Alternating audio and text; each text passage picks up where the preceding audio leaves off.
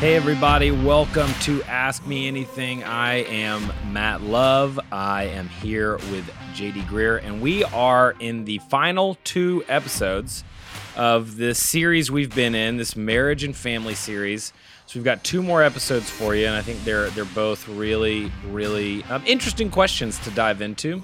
So we're going to do that, and today we have a question: should Christians have big families? And maybe, I guess there's an addendum to this as well. Should we wait to have kids? So should Christians have big families? Should Christians wait to have kids? What do you think? So Matt, what I hear in this are actually a couple of questions. One, should we wait to have kids? You know, you got a newly married Christian couple and they're trying to figure out, you know, is it okay? How long should we wait? And the other underlying question is like, is there a right number of kids to have? I mean, should Christians have big families? I mean, you kind of, you know, we sort of joke around our church that 4 is the new 2, and what does that, you know, what does that mean? Is there a right answer to that? You know, let me just start with this question of should we wait to have kids? There's a couple of, as with almost all questions in the Christian life, rather than like a rule, there's more like biblical values to hold in tension. It is true. Proverbs 24:27 tells the wise man, establish your work in the field and afterward build your house.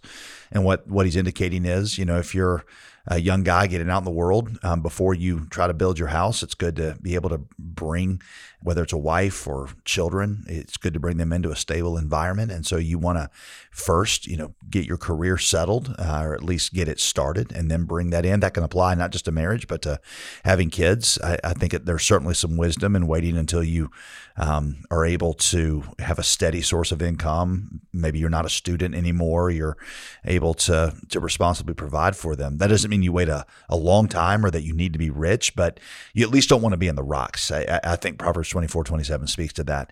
But on the other side of this, and kind of the tension point, is that I would say in general, our society, our cultural moment, we wait too long to have kids, and we don't put enough value on it.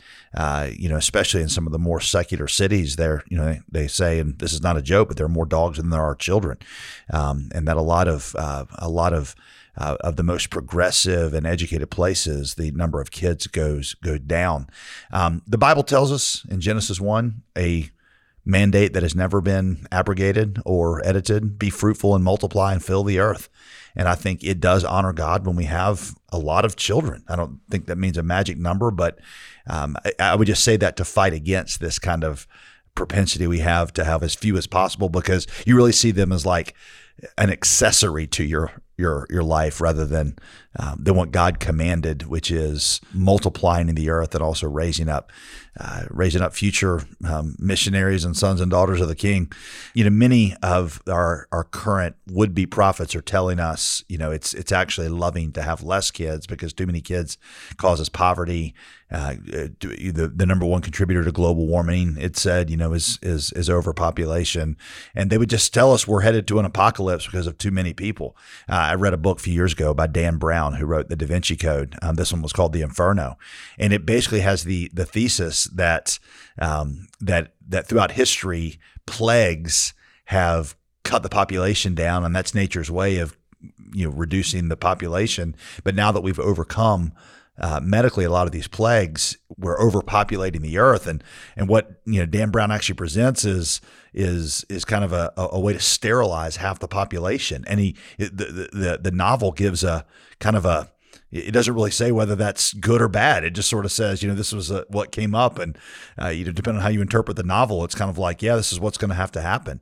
I believe as Christians, we would completely stand against that mentality. Statistically, by the way, countries that have the lowest birth rates are the ones that are economically struggling. So it just doesn't hold up that a lot of kids equals poverty. You know, for me as a Christian in particular, Psalm 127 tells me that having children is one of the greatest ministries that I can have, like arrows in the hand of a mighty warrior, and blessed is the man who has his quiver full of them. And so I don't think that means a magic number, and I don't think it means that everybody, you know, is mandated to have a big family, but I do think the heart of the Christian leans a little bit toward a larger family. Veronica and I have always kind of said, and I say this kind of tongue in cheek, but we wanted to have a minimum of 4, because if we just had 2, then we're just replacing ourselves on the earth. We're not filling the earth. We're just replacing ourselves. And we're not leaving the world any better off than we came into it. So, you say we'll have 3, we leave it 1 better. I'm like, well, you got to have margin for error, like who knows what happens with one of the kids. And then, so our 4th one was kind of like, this is our way of saying, God, we want to leave the world a better place than we found it. And so we say kind of tongue in cheek, that's why 4 is the number that we got to. Ultimately, we prayed through all these decisions as you should, when and how. Family planning has a role in that. We are not the kinds of people, I don't believe you can biblically make a case that you should never use any form of birth control. Yes, there are forms of birth control that ought to be off the table because they cause abortion or increase the chances of abortion. But in general, I think just being able to think through your life and think about timing of children and number, I don't think there's anything inherently wrong in that, or that you're taking back God's sovereignty from him any more than, putting on your seatbelt removes God's sovereignty and whether or not you die in a car wreck. So I think you can pray through that. But I would just say the instincts of the Christian who is biblically formed would seem to me to lean a little bit more toward larger family. Not a rule, but just it kind of would move you toward that when you think about the Genesis 1 command to be fruitful and multiply, and Psalm 127 that having children is one of the greatest ministries that you can have. Sometimes I'll get asked this question. You're like, what about, we really want to enjoy each other. And when you bring a kid into the mix, you don't know each other as well. I mean, first of all, I definitely get that. I understand, particularly in your honeymoon stage, however long that lasts, a year or so. There are some, yes, there's some time that the two of you spend together that's very special. But I will just say this, in general, I knew my wife less before we had kids than I did after we had them. And that was because there was a part of her that I never got to see when it was just the two of us that I then got to see when we had kids. Her as a mother, that is such a beautiful part of who she is, and I never saw that. So I almost feel like instead of getting less of her when we had kids, I got more of her. So yeah, it's going to cramp your time style. Can't do date night every night. Can't, up and run to Hawaii with, 24 hours notice. Yes, that is all true. But I do think that you will know each other better and your relationship gets richer when you're not just focused on each other, but the two of you together are focused on having children and glorifying God by raising up future workers to him. I will say that you should use that time, whether you're single or newly married without kids, to learn parenting strategies. Go ahead and start reading a lot of these books. Contrary to the Beatles' popular insight, great wisdom, love is not all you need when it comes to marriage and family. Most people are totally scrambling when that first kid comes in. I mean, even if you are prepared, I'd already read a bunch of books. I felt like I was the most prepared father. And then it's kind of like Mike Tyson says, everybody's got a fight plan to get punched in the face. And having a kid felt like we got punched in the face. I always joke that before we had kids, we had 4 great theories on parenting, no kids. Now we have 4 kids and 0 great theories on parenting.